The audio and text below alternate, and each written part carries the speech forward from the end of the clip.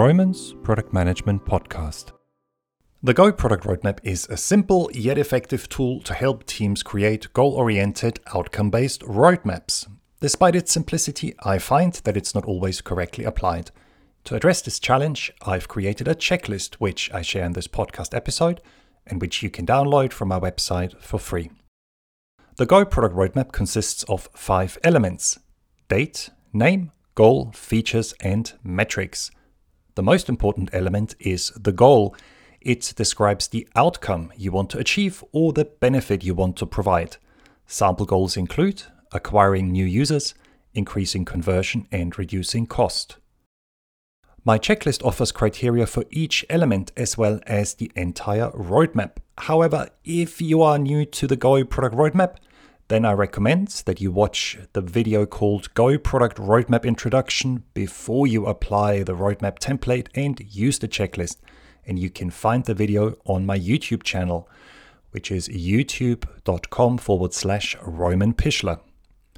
Let's now look at the checklist, starting with the goal. There are 5 criteria that goals on your Go roadmap should fulfill. First, they should be outcome-based. And to achieve this, state why it is worthwhile to progress the product. Describe the specific value it should create, for example, increase engagement, generate revenue, or reduce development time by removing technical debt. Second, make your goal specific. Make it so detailed that you can tell what needs to be roughly done to achieve it and how long it is likely to take. Third, make it measurable. Describe it so that you can determine if it has been met. And to achieve this, you might state a target, for instance, increase engagement by 5%. Fourth, your goal should be prioritized. Place it in the right position on the roadmap, considering, for example, its semantic dependencies to the other goals or its cost of delay. And fifth, it should be single in the sense that you choose a single goal to effectively align and guide people. Avoid using multiple goals that are worked on concurrently. Now, when it comes to the dates or timeframes on your Go product roadmap, ensure that they are appropriately detailed. For an internal roadmap, that means that you should state a target date or specific timeframe to communicate when the goal is likely to be met. For instance, 1st of February or Q1.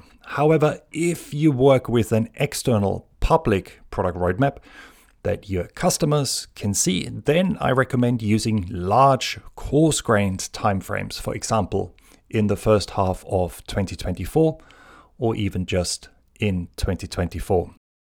The alternative is not to show any temporal information on your roadmap and simply removing the row.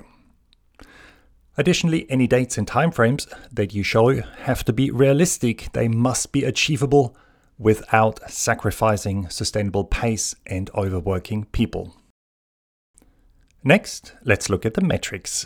These should be precise. They should clearly state how you will be able to tell if the goal has been met. Say you want to increase engagement by 5%. Then how can you determine that this goal has been achieved? Will you, for example, measure daily active users? And if that's the case, will the figure include unique new users and returning ones? Additionally, the metrics should be time-bound. Say when you will be able to find out if the goal has been met. For instance, 1 week after the software is released. Additionally, the metrics should be time-bound. Say when you will be able to find out if the goal has been met. For instance, 1 week after the software is released. We've covered goal, date, and metrics, so there are 2 more roadmap elements left: features and name. And there are 3 criteria that apply to the features. First, they must be goal-directed.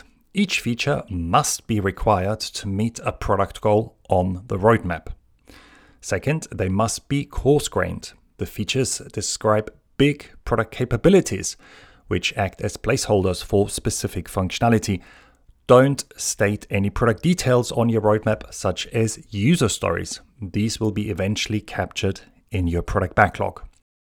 Third, the features must be focused in the sense that you only sketch those capabilities that are crucial to meeting the goal and that you limit their number to 3 to 5 per goal.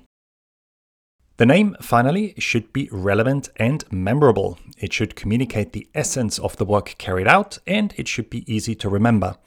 And I find that adding a name is particularly helpful when meeting the goal results in a new product version or major release.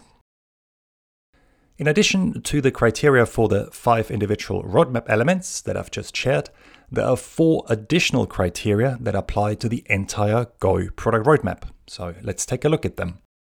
First, your roadmap should be connected. And that means that the goals on the roadmap are connected to the product strategy and the product backlog. And they should help you meet the needs and business goals stated in the strategy, and they should direct the product backlog content. The backlog items should help you meet the respective product goal.